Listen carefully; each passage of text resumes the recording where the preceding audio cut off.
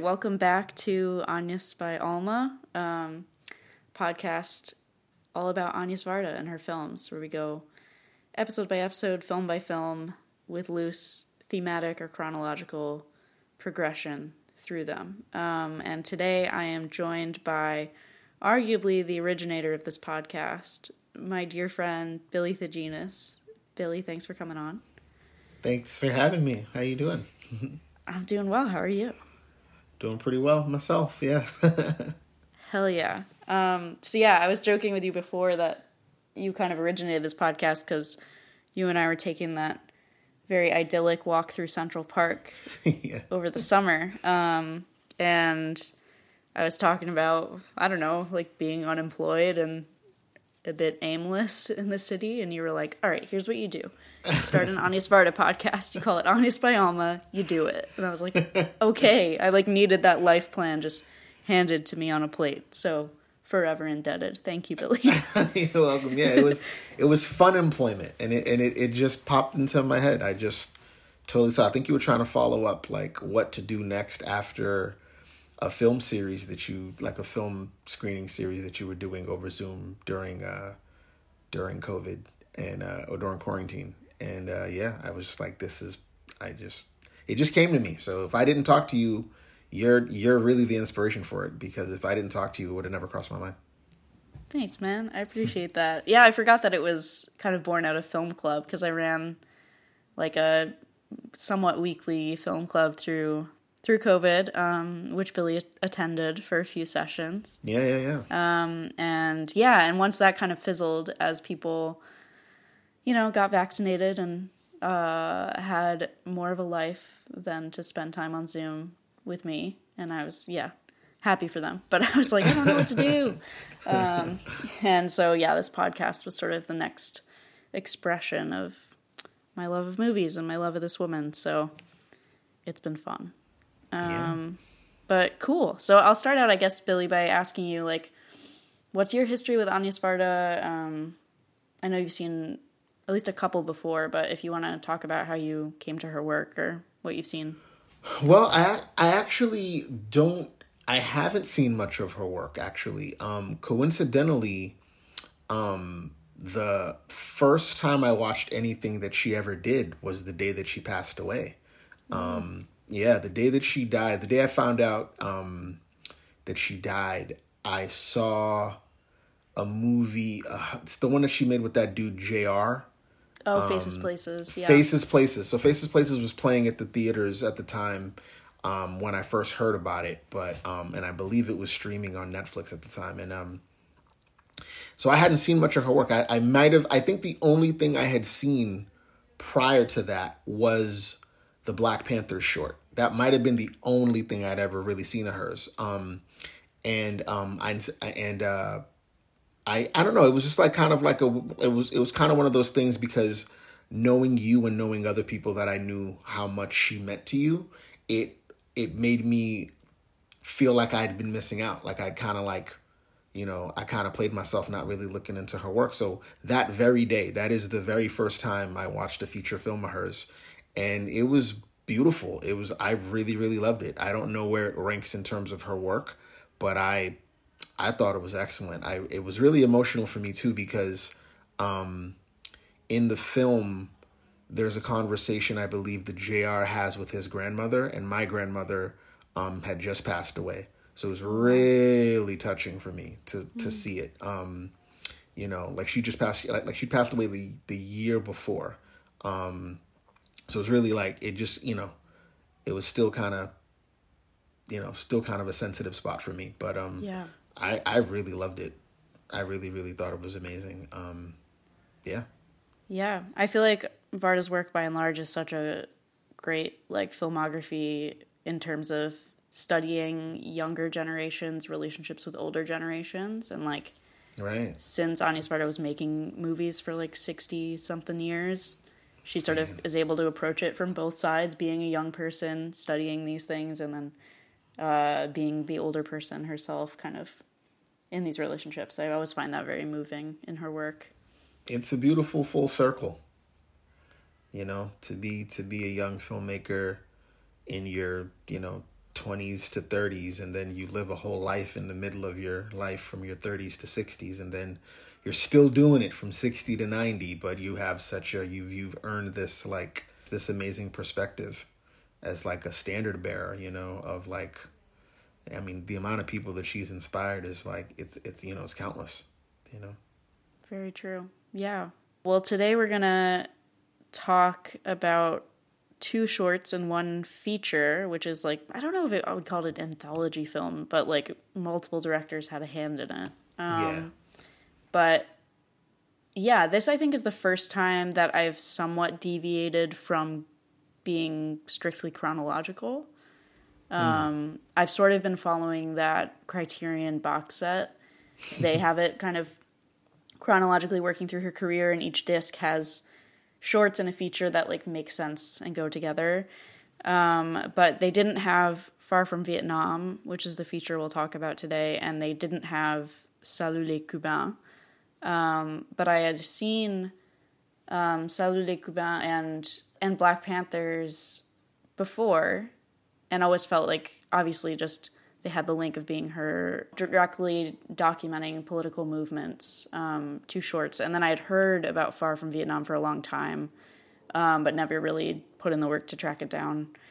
So, yeah, I just thought that they would be a good trio to talk about together, and specifically with you, Billy, because you're one of the more politically aware and politically active people I know, and I think correct me if I'm wrong, but I sense a lot of interest in you in like where the political and the cinematic overlap. Absolutely. So yeah, I'm really excited to talk about these 3 films with you.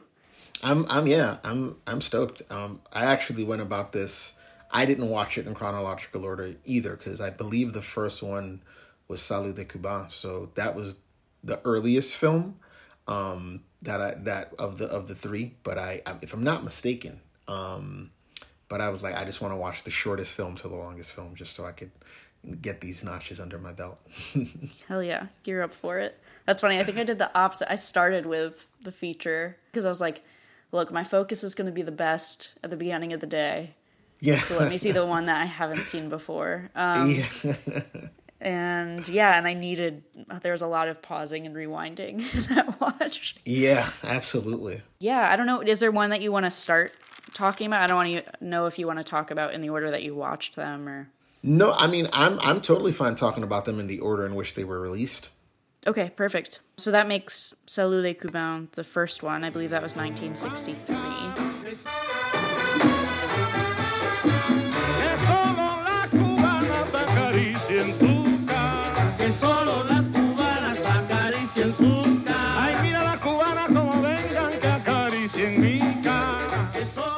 I didn't have time to look up the context of her making this film, but I watched, there's sort of a filmed intro of Anya Sarda talking about this in like 2007 or something.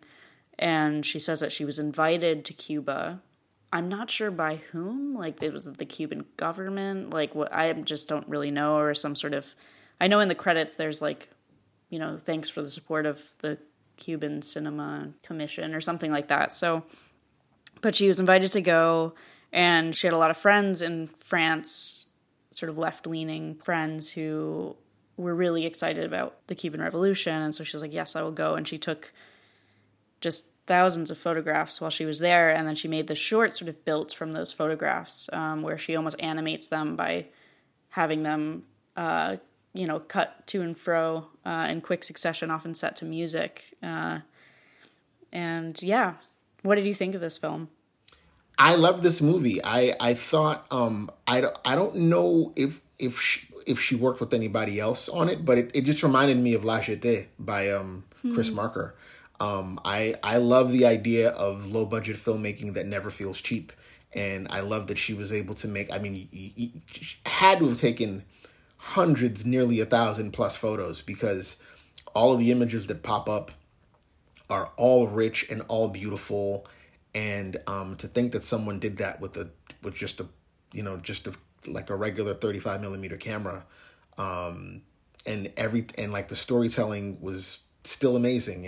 And I love the narration. I love her voice on this. I love the music. I love how everything was animated. I really enjoyed it. I actually wanted to watch it twice, but didn't have the time. But because I found myself really focused on the subtitles, trying to pay attention to what was being said, and then I wanted to go back and watch it again just to take in the images. But I was able to kind of get a good balance instead of like constantly looking at the bottom of the screen, because I wanted to see what I was looking at. But it was great. It was a lot of fun, and it made me want to just go to the Caribbean and and see my family in Haiti or something. You know what I mean? Mm-hmm. Absolutely. Yeah, I loved her tracing of the influence that came from Haiti. Yeah, It was really amazing. that was really cool to see. Yeah, like I've always heard about a good relationship between Haiti and Cuba. Actually, like my dad actually used to talk about that a lot. I'm curious to know what was on her mind when she was making that film, like, because you're making, like, like how do you explain to people that you're making a movie but you have no film equipment? Like, all you're doing is like you know what I mean, like you're just taking a bunch of photographs, and people seem to probably open up a bit more because all she's doing is taking photos rather than a microphone and a huge camera lens being in their faces, Right, because she so famously later in her career switched to digital and video cameras because of the portability and sort of the lack of intimidation of just having a little like camcorder in her hand. So I feel like this was her early version of that. Exactly.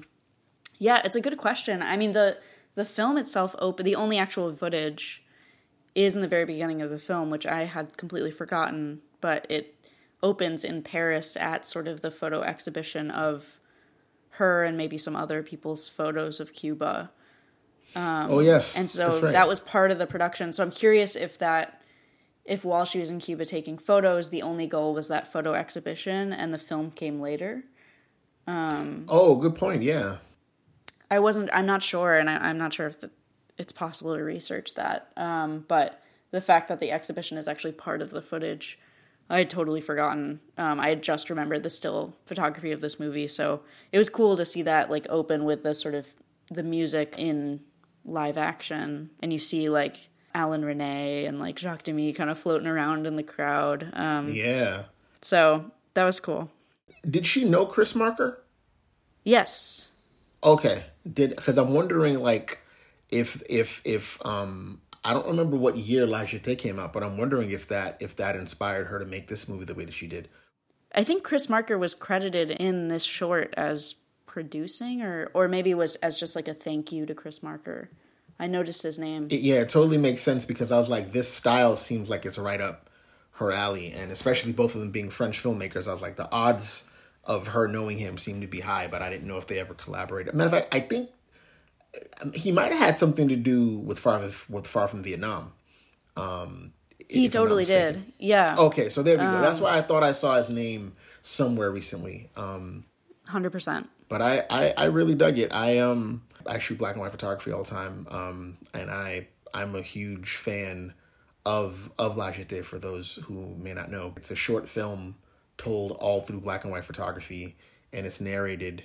And I actually came across that film from many years ago. There was a movie well before YouTube. There was this website called iFilm, and they used to show. That was my first real inkling into short films of all types. And there was a short film called Objects in the Mirror Are Closer Than They Appear, and it was made by this author who was also a filmmaker named Gorman Bacard. And I'd never seen anything like it. I was in college at the time, and it was all done with digital photography, but it was all stills. I'd never seen. I was truly blown away. And I just remember him saying, La Jetée is the greatest short film ever. And I'd never heard of it.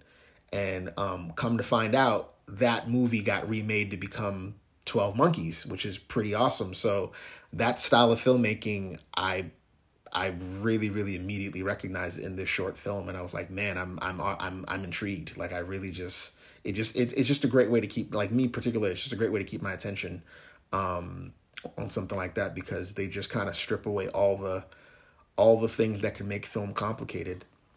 And you know what I mean? Like, the ways they could tell a story, they just it's like the bare bone, most beautiful way to tell a story.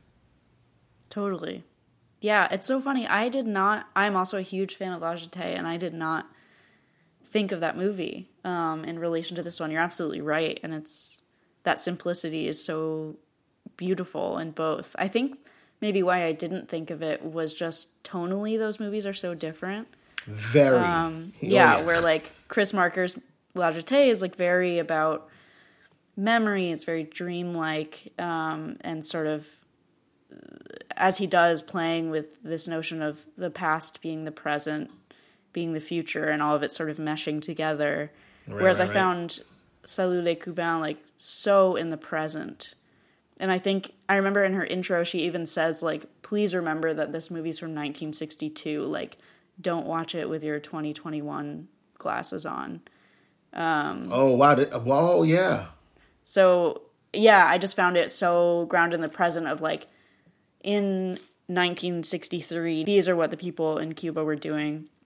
That was life, yeah. Yeah, and that's it. There's nothing, what will this revolution be in the future? There's not even, compared to, especially Far From Vietnam, there's not even that much like historical context given of it. It's just like, no, these are the figures on the ground now, and these are the artists and the people and the sugarcane cutters who like are doing their thing in this moment.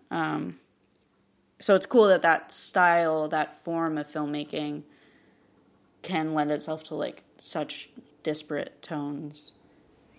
Yeah, no, it was a documentary film that was really just through documentary photography, and I'd never really seen anything like that before outside of like now, there's like content for everything now. And but that must have been such a novel, creative way to tell a story back then. Even though I know she doesn't want me to look at it with, with like present day eyes from the 21st century, but still, it's still a really groundbreaking thing, and I think the technique and the way that she made the film still stands to this day. I would love to see a short film made like that now. Totally. But yeah, still watching this movie, it made me wish I knew more about the historical context and everything about the Cuban Revolution. Especially, maybe this goes back to what you were saying about somewhat struggling with having to divide your attention between the images and the subtitles. But there's such like rapid fire introductions of people in this movie where it's like, and then there's a singer, and then there's this poet, and I was like, like it's so much. And it just feels like she was on this whirlwind tour of like meeting all these great people. But it's fast. It is. It's a blind spot for me too. What's also pretty impressive is that those images of Fidel Castro aren't stock photos. Those are actual pictures that she took of him. Malgré les discours interminables et tout à fait enthousiastes de Fidel Castro, c'était difficile. C'était déjà difficile à l'époque. Et quand j'ai photographié le leader Maximo, j'ai vu un homme avec des ailes de pierre. I have to think like at that time in the early 60s, filmmakers like her, especially French filmmakers, really thought that they had the tools to help change the world and change the narrative of how things are. So, as you had said in the beginning, in terms of how politics can tie into film and how it could really help people learn, or at least my take on it in terms of how both of them relate to each other. I think that film could be a really useful tool to really show people just a fresh perspective on something that they might either don't know about or think that they know more about than they actually do. Mm-hmm. And, I think back then it probably was way more scary and way more taboo because it was such a tumultuous time. Like people were getting assassinated left and right, you know what I mean? Yeah. And, people were, war was really happening. Like it really felt like it really, to me, felt like the 60s was on the brink of the end of the world. And I can imagine how her as a filmmaker might have felt, you know what I'm saying?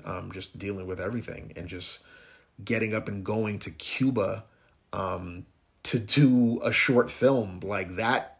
That might have been, challenging in and of itself just to get over there. You know what I mean? But I very much enjoyed it. It was the second one that I watched, and I didn't expect it to be this way because the Black Panther short is a bit more serious, and I didn't have to do the balance because the narration was in English. Everybody speaking English, so I could really take in what I was watching. Sure. Versus this one, I didn't expect to just be entertained. I was like, oh wow, this is actually way less serious than I thought it was going to be, and it's really just a beautiful document of a particular time in the Caribbean, in Cuba. And there's a couple of shots of Fidel and other folks like that, but it's not this browbeating, heavy-handed film about revolution to me. It's really about, from what I saw, just like the current state of the time.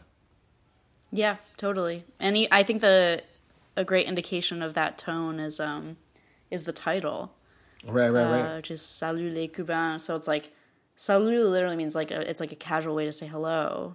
Right. But it's also like a salute, like a tribute to these people and their culture and their practices and, their what the revolution had done at the time, which was Absolutely. Unprecedented. So definitely, yeah. So that's cool. Awesome. Well, maybe that's a good place to transition to the Black Panther short. Yeah, definitely. I feel like because it was in English and it's, as Americans, it's history that we're more familiar with. Yeah, a bit more familiar with, yeah. Yeah.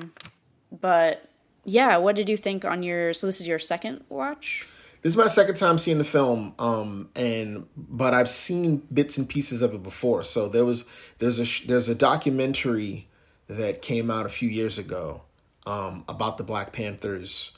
I think it was called Leaders of the Vanguard, or Vanguard is in the title, and I really liked that film, and I saw pieces of the short film there. So I didn't know that these were from Agnes Varda, and I probably saw them over the course of years from way before that, because so much of the footage of that you've seen everywhere for years. I feel like every time the Black Panthers are ever referenced in some type of a documentary, they always take from this film. I was really impressed. I really, really liked it. In particular, the way that it was framed whenever someone was speaking in the background, like whether it was Bobby Seale or whether it was Kathleen Cleaver speaking in the background, the way that they had a panther standing right in the foreground on the right side of the screen, and then you saw the person in the background talking. I loved that. I thought that was just a really great way to kind of frame everything that was being said. Like it's almost like they looked like a little panther standing on their shoulder telling them what to do, like in their ear. Mm-hmm. You know what I mean? It's so crazy that this type of stuff is still relevant, a lot of the stuff that they're talking about. Like when one of the gentlemen got in and he spoke about the Black Panther 10-point plan. Number 7, we want an immediate end to police brutality and murder of black people. Number 8, we want all black people to be released from the many prisons, city, county, and state jails that they are now being held in. So many of the things that he was talking about is still relevant in 2022, and I hated that shit. Yep. I was like, damn, we're still talking about this shit? In the 22nd year of the 21st century, we're still talking about this? It was a weird thing to take in, but I really liked what I saw. It was beautiful to see all those beautiful black people recognize their own beauty and really take a stand in terms of where they were culturally and in history at that moment. And I really saw how long of a shadow Malcolm X casted on them. Totally. He crops up quite a bit in this short with like what Huey Newton's reading while in prison and some of the signs that people are holding. This was, I think, my third time seeing it. And I had seen it, the first time I think was when I was still living in Boston. So like 2017. And just speaking to where I was coming from at that point, it really opened my eyes to a depiction of the Black Panthers I hadn't known, because unfortunately in school, I think that my impression from just the curriculum growing up in like middle school and high school was, always this militant political group that would carry guns, like that image. And it was a sort of, right, I think, always pitted against MLK pacifist branch of civil rights, and sort of a unnecessarily black and white way. Right. And so just seeing this footage and that depiction of these events really opened my eyes. And then the second time I saw it was actually, I revisited it at the height of the George Floyd protests. I was just like, I really want to revisit this short. It's been a few years. And yeah, just to echo what you were saying, just how depressing it is, how relevant so much of it is. And I think this short ends with the story of the Black Panthers is not over. And sure enough. Yeah, and then I watched it this time, and I guess was struck by some of the visuals of it that you were describing. And I also actually have a note in my notebook about those shots you're talking about of the panther in the foreground with whatever speaker in the background, which are just such striking shots. And it sort of served to remind me how much of an outsider Agnes Varda is in this context. Like, it seems to me that the guard in the foreground is like justifiably wary of her and her camera. Right. And the fact that she includes that, I think, is really important. Absolutely. Yeah, I'm interested to hear what you think about who you think the audience for this movie was at the time. In some ways, I feel like it might be for French people who might be less knowledgeable about these histories, because it did feel a bit like educational. Yeah, that's what I would think too. And I think if anybody, especially at the time, would have totally understood their plight a bit more, probably would be French people, you know. I'm actually realizing when I saw it the first time was also during the George Floyd, like around that time, because Criterion had started this, you know, they did this whole, like, remember like when every company suddenly wanted to have a Black Lives Matter thing, you know, like last year. So, or 2020, I should say. But like every company was doing it, from Amazon and everybody. I remember that they did that with Criterion, and I think that's where I saw it for the first time. So I'd seen the images before from other things, but that was my first time actually seeing the body of work that was being referenced in these other documentaries. And I don't even know where a movie like that would have been available for an American audience to see. You know what I mean? It seemed like maybe it could have been something that could have ended up on PBS or something like that.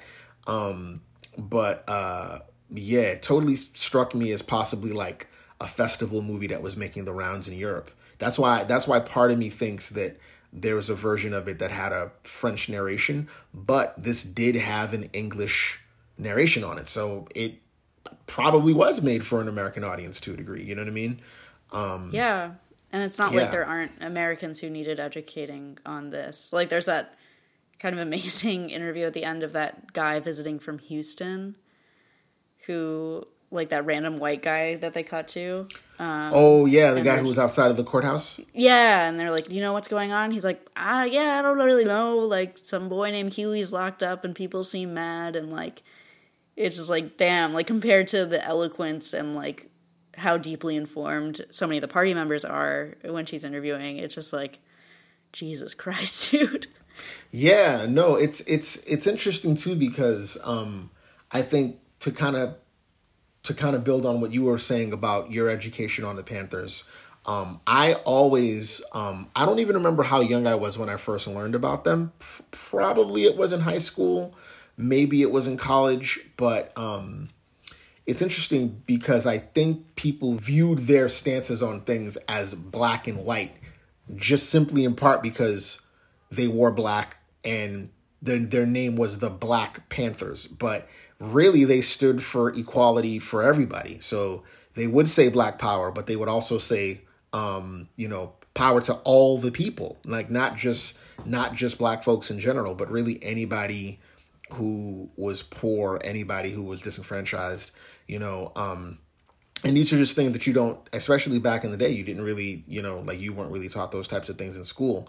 And in addition to that, there was a part I noticed in the narration where the narrator said that the Panthers took advantage of not a loophole, but of a law that basically said you can carry guns as long as it's open carry. And I knew that they had done that. probably wouldn't word it as a loophole, but I knew that that's something that they had done. So when she said that in the film, the person I automatically thought of was Ronald Reagan, who was governor of California at the time. And it's interesting that, you know, you have all these people on the right that are super pro-gun and pro-NRA and all this type of shit now. But back then, the Panthers was actually the first group under Ronald Reagan as governor of California. They're the ones that actually got rid of that law because it was a bunch of black folks that had guns.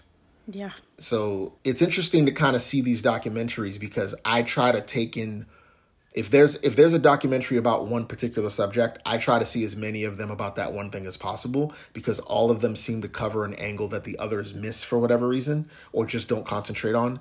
And Reagan in particular isn't mentioned in this documentary at all, but it's a short film, which is understandable, but I immediately saw him. You know what I mean? I immediately was like, Reagan is behind, like Reagan's shadow is also kind of looming in the background of this short film, you know? Yeah, that is a pretty big omission. But yeah, I do wonder if she had made this film like in the 80s or something, if that wouldn't be the case. But yeah, what you were saying about the open carry law, it reminded me of like maybe my favorite line in the narration where she says, "Their war cries frighten and exasperate the white racists who consider them black fascists, forgetting that they are much less dangerous than the police and much less fascist."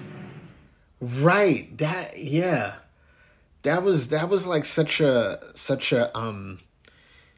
you know, she wasn't the one saying it. She was just saying how people viewed it. And I just kept thinking to myself, like, I don't even know how, like, these people don't even know what fascism is if they're viewing these folks as fascists.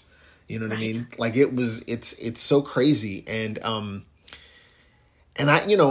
this movie probably rings closer to things that I think about now than all of the three that we watched, because I just think about how, you know, people on the right who are fascists are using some of these same tactics from the left to try to validate their arguments or their stances on things, whether it be from mask mandates or just anything, from gun laws to whatever. And it's infuriating, actually. Like, you know what I mean? Mm-hmm. Because you see a film like this and these people they're not arguing from some random shit in a vacuum. This is, I mean, if we think it's bad now, imagine, like, if we think we're on the quote unquote verge of a civil war today in 2022 or something that could end up being really bad, whether it be a fucking World War III situation, like what's going on with fucking Russia and Ukraine and the US, or just this insane pandemic that's made everybody go crazy. Man, what a powder keg that shit must have been like back in the 1960s. Like, to be a Panther, openly, outwardly be a Panther, that's a lot of courage. You know what I mean? Yeah.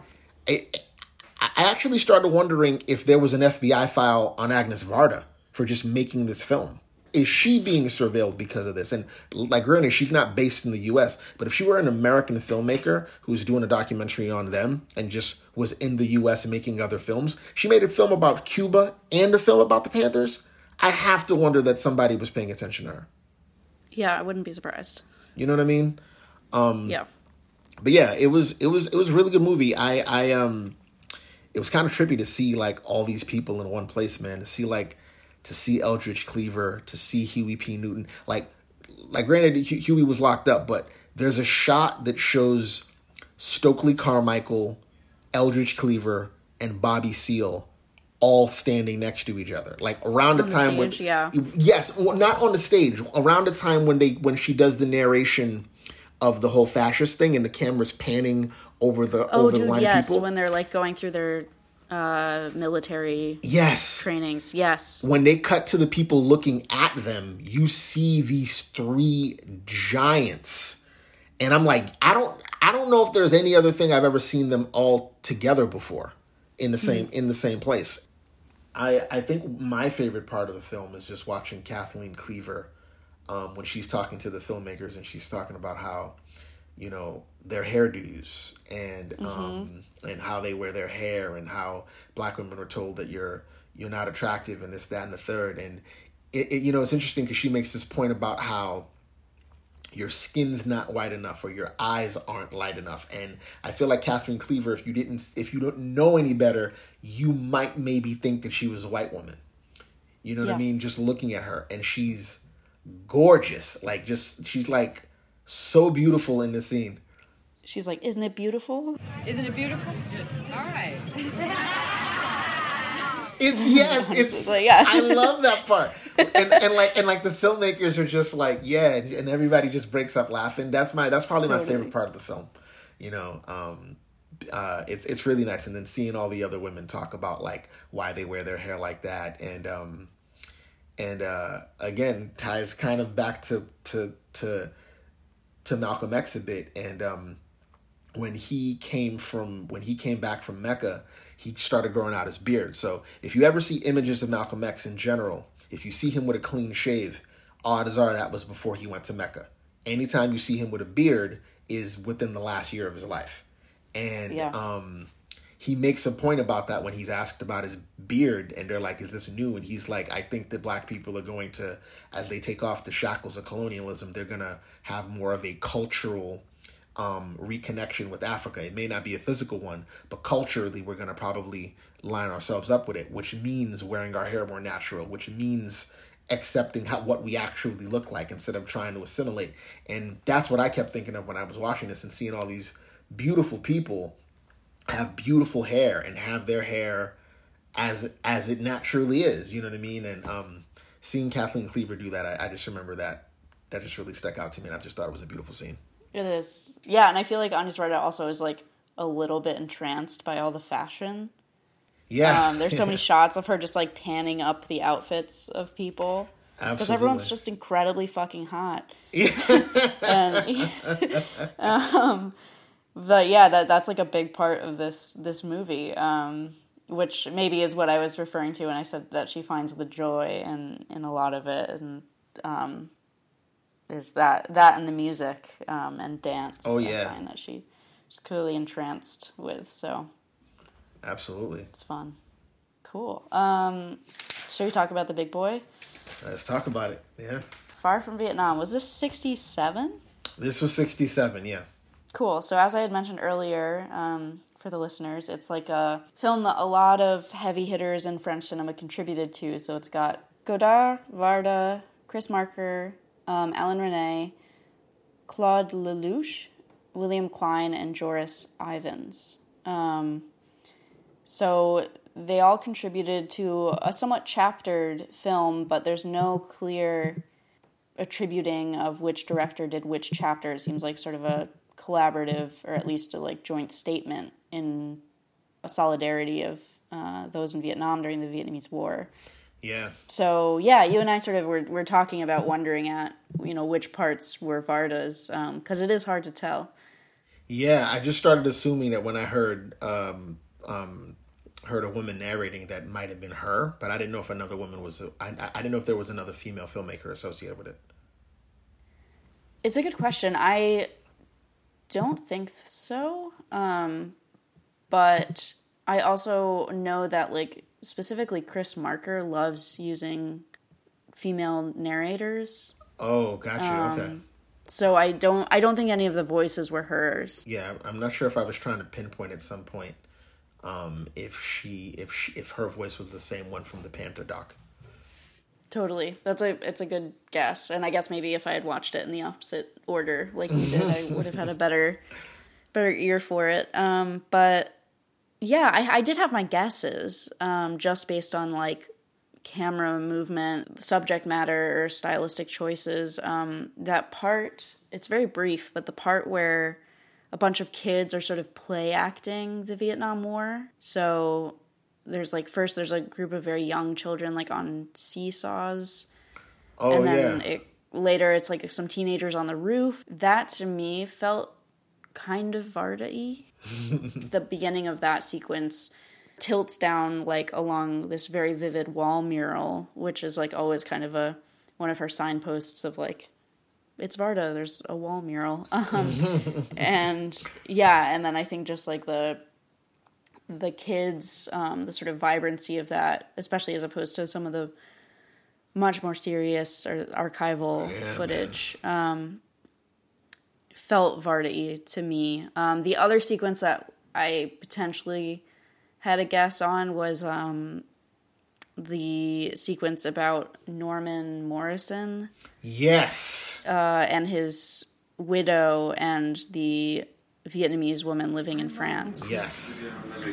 I had no trouble understanding it at all because of the kind of person that Norman was. Quite often at mealtime, we would talk about the incongruity of our health and prosperity and our three healthy, lovely children, contrasting this with the suffering of the people in Vietnam and how difficult it was to know that we were in some way responsible for this. How difficult it was to live with this. That was, I was leaning into that one as well. Yeah, and also I just learned about him. Same.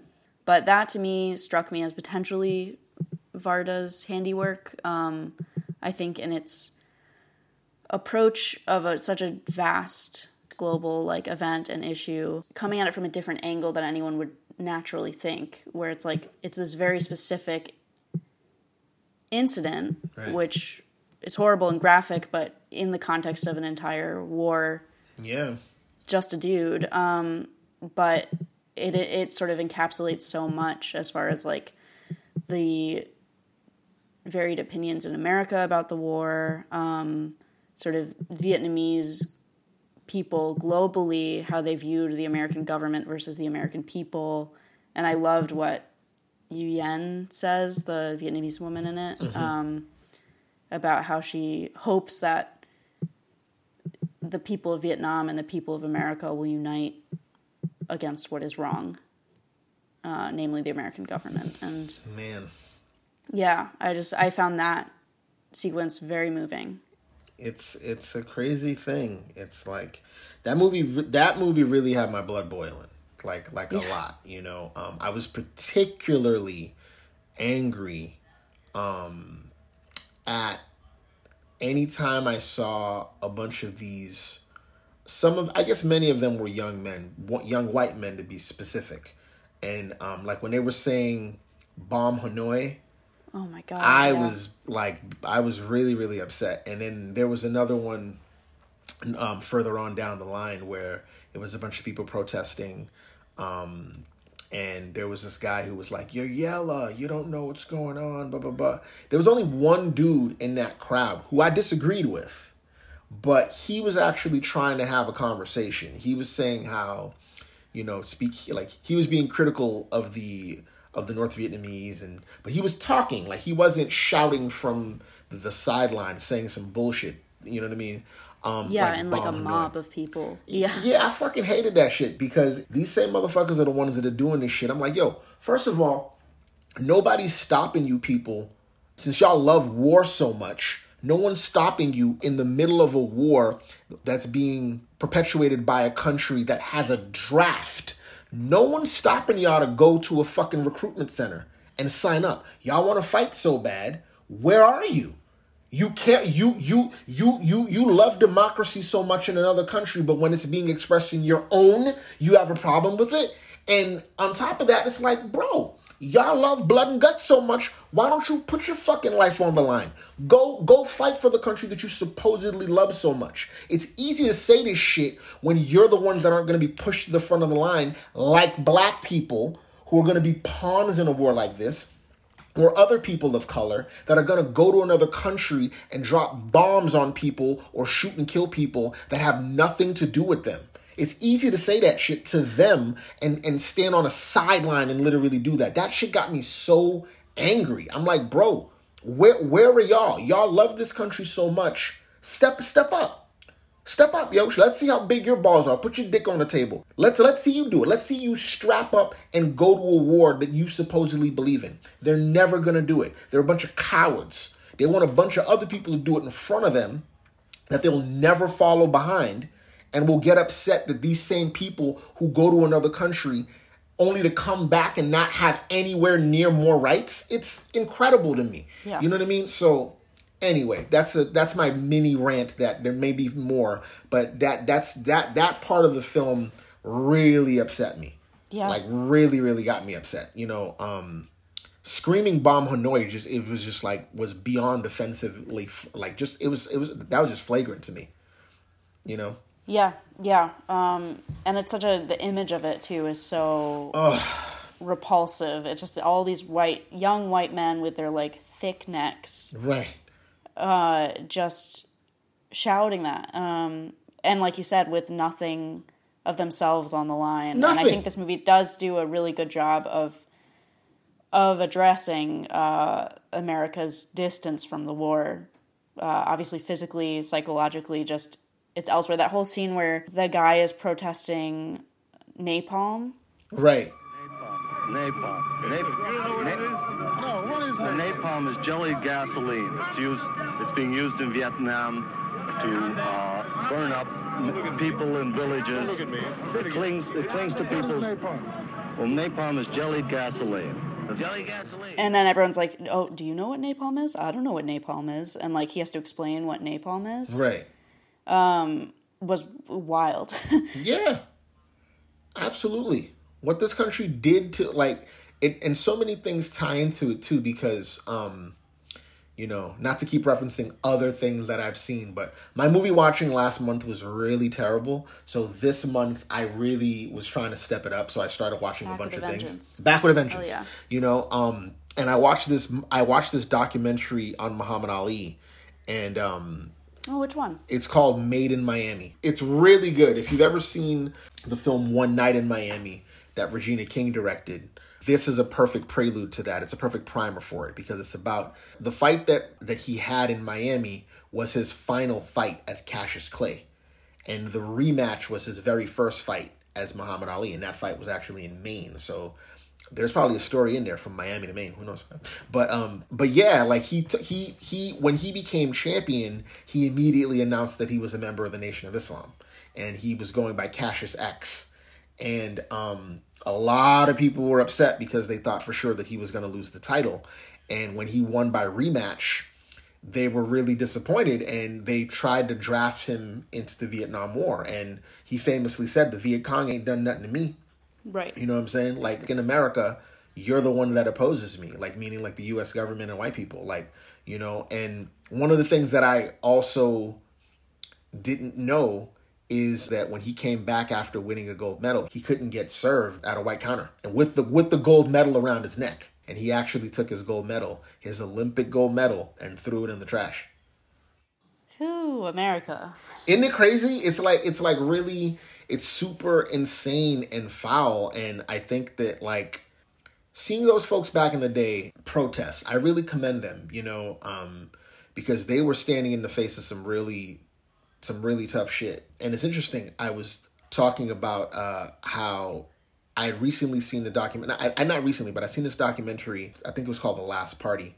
And I was like, man, I can't believe that the stuff that they're talking about in 1991, 92 are so relevant to things that are happening in 2021 and 2020 and 2022. The only real substitute, if we're talking about a virus, is in the early 90s, they were talking about HIV, and today we're talking about COVID.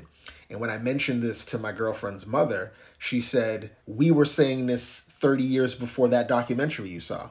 So in the 60s, we were protesting all these things. So when people were still talking about them in 1990, we were kind of like going crazy about it. So yeah, I mean, and also the way the doc opens, the missiles and shit being transferred, man, and just basically the American war effort and the American resources toward the war and how much money was being poured into it. And I think the narration says, like, this is a war of the rich against a war of the poor. And, like, as far as things that go back in time, that's, like, the oldest struggle there is. And one thing about all three of these films is just how much they intersect and how everyone acknowledged the global solidarity of that struggle. Like, there's references in the Cuba doc to Vietnam. Right. There's references definitely in the Black Panther, I think it's Stokely Carmichael's speech when he talks about how they're at war. Right. And he says, like, America never officially declared war on Vietnam, and yet they're in Vietnam. Right. Why are we any less at war with the American government as Black people? Right. And yeah, and I think that it's just depressingly the same struggle, like, for fucking decades, just surfacing in new ways. Yeah, man. And I wanted to ask you about one of the segments, and I'm also curious if it's one of the ones you skipped, because it is a bit, I don't know, pedantic, or whatever word you want to use, but that scene with the Claude Ritter, the writer, and he goes on that, like, big monologue. He's in the room with the woman. Yes, who's not saying a fucking word to him. Yeah. That one was the one that had me pausing and rewinding a fuck ton. Just trying to take it all in and also just understand exactly what its place was in the movie. But he says something similar to the point I was trying to make of just, like, it's the same fire. And, like, you know, firemen go to this fire, kill themselves by the thousands, but eventually put it out, but then it's just going to resurface somewhere else. I loved everything that he was saying. It was the first part of the movie to take me out, because I thought this is kind of like a mashup of a bunch of short films that it feels like, or like an anthology, and I didn't really fully take that in. At first I thought everything was popping up like a chapter, like they were just kind of displaying, this is what this part is going to be. But once that part came in, I was like, oh, this is an anthology. I loved everything that he was saying. But I hit pause hard after he was done. I was like, I need to shut this computer down for a second. And I was like, it was a lot. It was a whole lot. And it was just like, this country cries and cries and cries about how we're the victim, or we're the ones that are trying to do right in the world and other places. And I'm not going to say that America has no ability to do that. But at that time, it felt like his monologue tied into some of the words in the beginning of the film, where it was like, they couldn't handle the big bad wolf, the big mighty country with the big all-powerful military, couldn't handle that a country that was poor compared to them and had no sense of a military compared to them wouldn't heal, like, basically. Yeah. It's like, we're gonna keep going to war to punish you, to get the message through your head. And I just feel like they couldn't take that. They couldn't take that. What do you mean you're not backing down? You know what I'm saying? Like that it just felt like punishment for years. Like, all of those people who died, even some of the idiot carnival barkers that were on the side that eventually ended up in that war and ended up in a body bag being sent back to this country, they didn't have to die, yo. Those folks didn't have to die. Like, bodies by the hundreds that were being sent back to this country every fucking day for years. That shit did not have to happen. At what point do you realize that you're the villain in all of this? Right. You know what I mean? At what point do Americans realize that? As a whole. I think nowadays we can look back on Vietnam for the most part, and we could say that shit was fucking awful. I just don't think we have it in us to not continue to make this mistake over and over and over and over and over again. Like, Vietnam was 60 years ago. The war in Iraq was fucking 20 years ago. War in Afghanistan. Now, if we goose step into this dumbass war that could potentially happen now, like, we're never going to get it. If a bully doesn't get shown that it can't keep bullying people, it's never going to change, and I just don't know what more the world needs to see, or what more the country needs to see. I feel like we can get to the point where America just has a really tough time getting people recruited into the army, where people are just like, yo, we're just not doing this. We're only as mighty as the people that want to actually join the war. If people say no, we're going to be relying on drones like forever, or like nukes, or like whatever. And where does that take us? You know what I'm saying?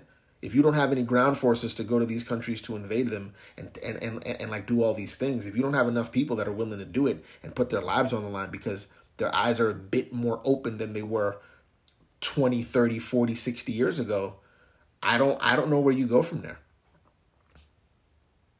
Yeah, I would hope we'd get to that point, but I feel like this movie had a lot to say too about like even with evolving visibility of the war. They talk a lot about it being, you know, one of the first wars to be televised into people's homes. Right.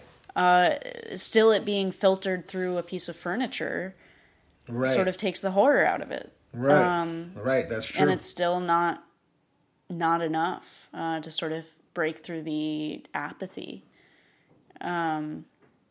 which is super fucking depressing. And one thing that I found really interesting about that Claude Ritter sequence was sort of, he was saying even the anti-war contingency in America, in Europe, are sort of complicit or culpable in some way, where he talks about Vietnam being sort of the fashionable victims of the time. Mais si on se met à regarder pourquoi celle-ci, pas celle-là, leur revenu annuel, la couleur de leur peau, on commence à trouver de drôles de choses en soi, au fond de soi. Une ségrégation des morts, une lutte de classe des morts. But that, like, the struggle in Sudan is not getting nearly as much attention. Exactly. Yes. Yeah, super valid point, and also just interesting that it was in this movie because it felt like it was kind of pointing the finger at the filmmakers themselves, like, hey, French filmmakers, like, what are you doing? Right. No, it's true. Like, I think that kind of came full circle for me for other things that I was watching and paying attention to as well. Like, I in addition to that Muhammad Ali documentary, I watched a documentary about Jesse Owens and about how he went to the 1936 Olympics in Berlin, in Germany. And he shattered records and stuff like that, and Hitler refused to shake his hand and stuff like that. But he had this really interesting point where he said, you know, it's one thing to point your finger at Hitler. And, you know, that's not my country. I'm not German. So him not wanting to shake my hand and with this dumb idea that's in his head, and I'm paraphrasing here, that's one thing. It's another thing to come back to America. And this is before Muhammad Ali. It's the same type of thing. He's an Olympic champion and he couldn't get seated at a restaurant. He couldn't eat with certain people. He couldn't be around certain people because he had to deal with Jim Crow laws. So it's like, depending on who the victim supposedly is, people pay more attention to it. You know what I mean? Or who the perpetrator is. I feel like Vietnam would have been like Korea, I guess. People wouldn't have paid attention to it as much if technology didn't catch up with being able to show people what it was. You know what I mean? Photographs only take so long to travel around the world, but television is right there. So when people could be like, yo, what are we doing in this country, bro? Like, what are we doing as a nation? What are we doing here? And France is catching wind of it, and other places are catching wind of it. South America's catching wind of it. Africans are catching wind of it. They're really seeing now, like, what America is doing. And, you know, it's funny because I usually think of the first war that I think of that was televised as Desert Storm, but that's the first war that I knew. But, you know, you're absolutely right. Vietnam is the first mass media war that we saw on TV, that people saw on TV every night. And even then, they didn't get the full picture. There was no CNN back then. There was no 24-hour news cycles back then.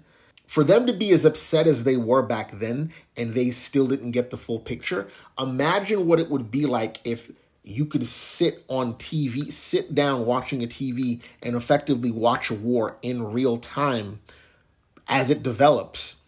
They would probably been millions of people in the street protesting this thing. In my head, I was tying it to, in the Black Panther short, how there's that brief interview with those young people who are sort of part of the educational initiative where they have to go fucking like door to door to educate people about the Black Power movement and like what is going on in America. And it's just like, oh, compared to today when we're all over the internet, right? It's just that much. It took that much mobilization. Yes. Is mind-boggling. And just a testament to exactly what you were saying before, of like just how courageous it was back then to do something. extremely courageous. And you know, it's just a wild thing to think about. Like, there are people that are around to this day that were veterans from that war, you know, like one of my coworkers, his dad is a Vietnam vet, and his dad is as old as my father. My father is, you know, he wasn't a citizen at the time, and he wasn't in this country at the time. But I can only imagine if he was born here, he would have been in a draft. He'd have been there just like anybody else. And it's crazy to think that this is yesterday, but it's today. It's still here. And again, those same types of folks that I say that really irk me, they're the ones talking all this stuff about patriotism when they don't live up to the very examples that they're trying to criticize people for not having. Right. You know what I mean? And like when you see how things tie into today, where you have like a lot more far right people making themselves visible. Like, I don't know if you've been aware of what's been happening in Boston and stuff like that, but there have been some Nazi folks that have been kind of like showing up in certain places, which has been really weird. But I also feel like these folks know how to pick their spots. They're not making themselves visible. They're trying to be agitators. They're not aggressors. They're trying to be agitators because they want you to pay attention, because the same way social media could help spread the good word on something, social media can also make something seem way bigger than it actually is. Mm-hmm. And these people are doing a lot of that. Like, they know where to show up. They're not showing up in Harvard Square in the middle of the day where they know everybody's going to see them, where they know they might have to deal with some people who are going to be willing to confront them. They're showing up on weekends outside of places where nobody's walking, and they're posting it to their social media just to have it up there. You know what I mean? And to try to get people to pay attention. And don't get me wrong, people should be paying attention. But these idiots, they're cowards. You know, the difference between these fools that are doing stuff now, at least those folks who were screaming those awful things from the sidelines, they didn't have masks on their face. You could see who those people were. Nowadays, people probably wouldn't do that because they know they'd probably get identified on social media, and then they'd get outed, and then they lose jobs and lose opportunities and stuff like that. But even then, that being said, if this is what they really believe, you'd think that they wouldn't care about losing a job. Right. They would be like, look, we care about this. We're just going to put ourselves out there. You know what I mean? But they're a bunch of cowards, man. And they don't believe in any of that. So to see that's something that's even was going on way back then, 60 years ago, it could be deflating to think, like, I don't know if we're going to get to a problem, like to a human solution to these things. You know? I'm just trying to think, was there any, like, uplifting or hopeful element to this film? I love seeing people have pride in their culture. And I honestly love seeing people, even when they're at a disadvantage, I love to see people stand up for themselves. And there was a part where they looked like they were, like, not mimes, but these two people who were kind of like gestures. Yes.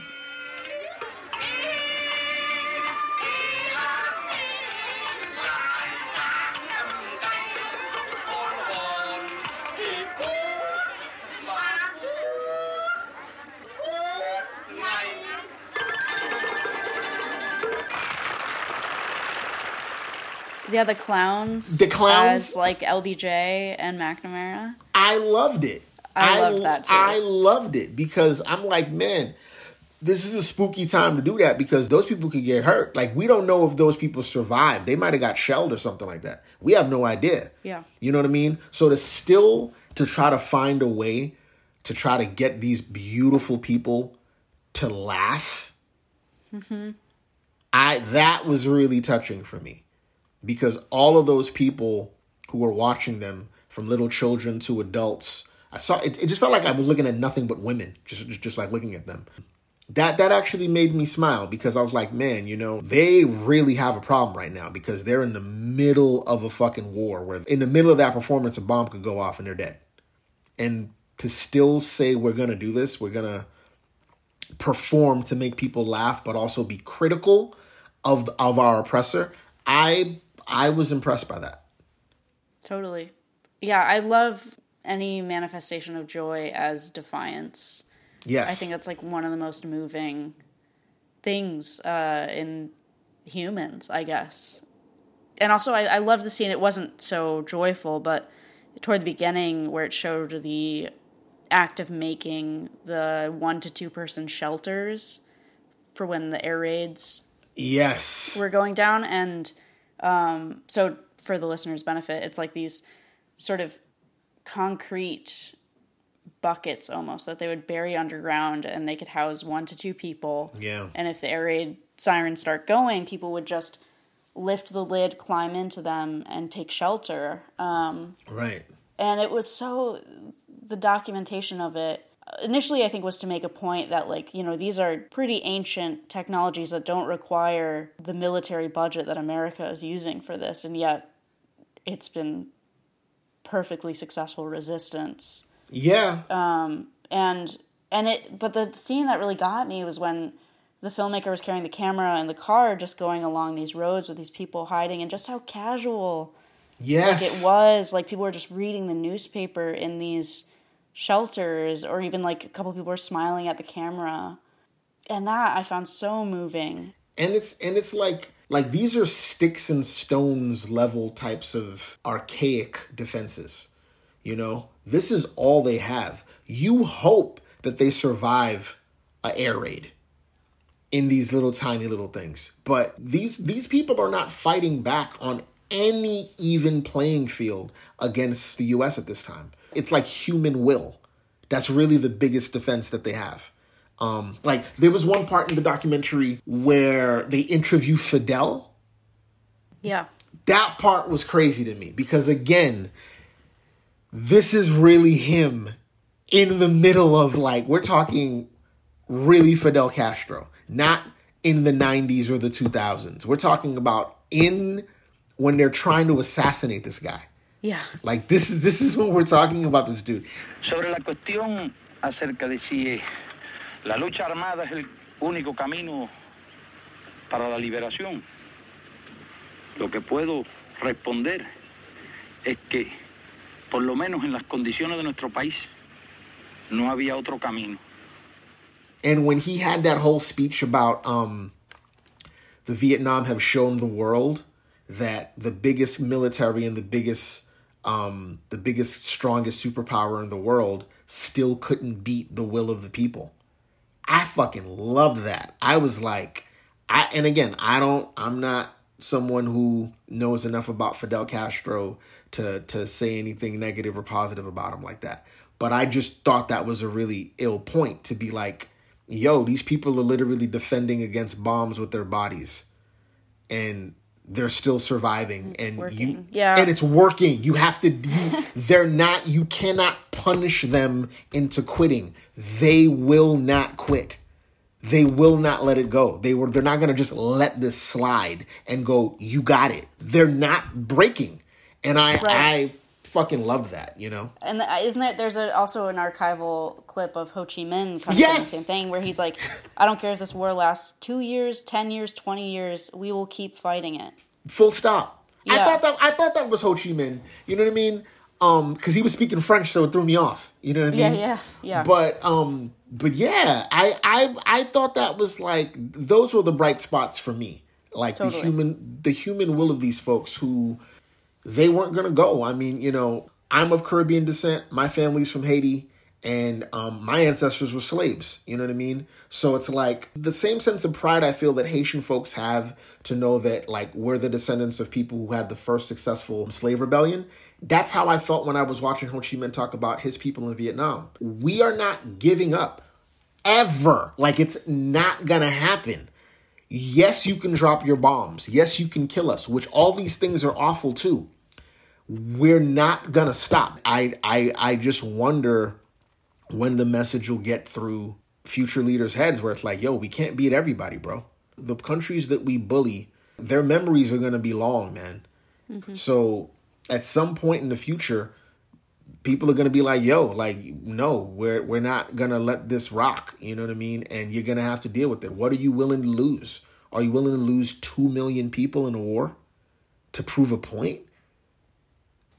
So, yeah, so I was really moved by those parts in the documentary. I just, seeing how strong a people could be in the face of the worst types of things in modern history, and still be like, no, we're not gonna break. I was moved by that. That was really touching. Yeah, absolutely. I'm glad you remembered those parts and remembered to bring them up. It reminded me, to make an outside reference myself, I read Blood in My Eye, Jackson's book. George Jackson, yeah. Yeah, I read that last year. And it's all about guerrilla warfare tactics in America. Exactly what Fidel Castro was talking about in that interview of, like, it works because it uses the people's strength, and, like, that strength doesn't look like the military might that America or whatever superpower has, but it's like a knowledge of the land. Yeah. Again, people have long memories, man. You know, people, groups of people and nations do not forget when they were kicked, when they were down. They don't forget that, especially by someone or by a country like the U.S., you know? I just don't know how it changes, because you can't blame people for not not wanting to take it easy on America, but I just don't know the end result of something like this. Like, I really wish that people could really understand that hopefully we're here to love each other, and we're here to kind of, you know, build future generations to try to inhabit this planet in a good way. You know what I'm saying? Like, war is really not it. Like it's really not the move, and never has been. It never has been, and it's disgusting that male pride just gets in the way of so many things for these fucking people. You know what I mean? Because it's been men who've been doing this. You know what I'm saying? And it's just a super bizarre thing, and like I'm really appreciative that you told me to check these films out, because they all gave me a little bit of something, and I really do hope that we figure this out and put things together the right way. Agreed. Yeah, I'm grateful to you for checking these 3 out. It's a pretty heavy slate for a Monday afternoon. Yeah. Happy President's Day. Yeah, I know. Oh my God, dude. Oh my God. Yes, that's right. It is President's Day. So yeah. Fuck America. Wow. Wow. Yeah. Wow. I forgot. I forgot that it was a President's Day. Yeah. Wow. What a day. What a day. Holy shit. But thank you, Billy. This was so fucking rad. You're the best. Dude, no, thank you, dude. This was amazing, you know. This was a lot of fun. And I would do it again. So hell yeah. Faces, Places, any others you want to see, just let me know. Absolutely. El Queenie tiene bandera. El Queenie tiene bandera. El Queenie tiene bandera. El Queenie tiene bandera.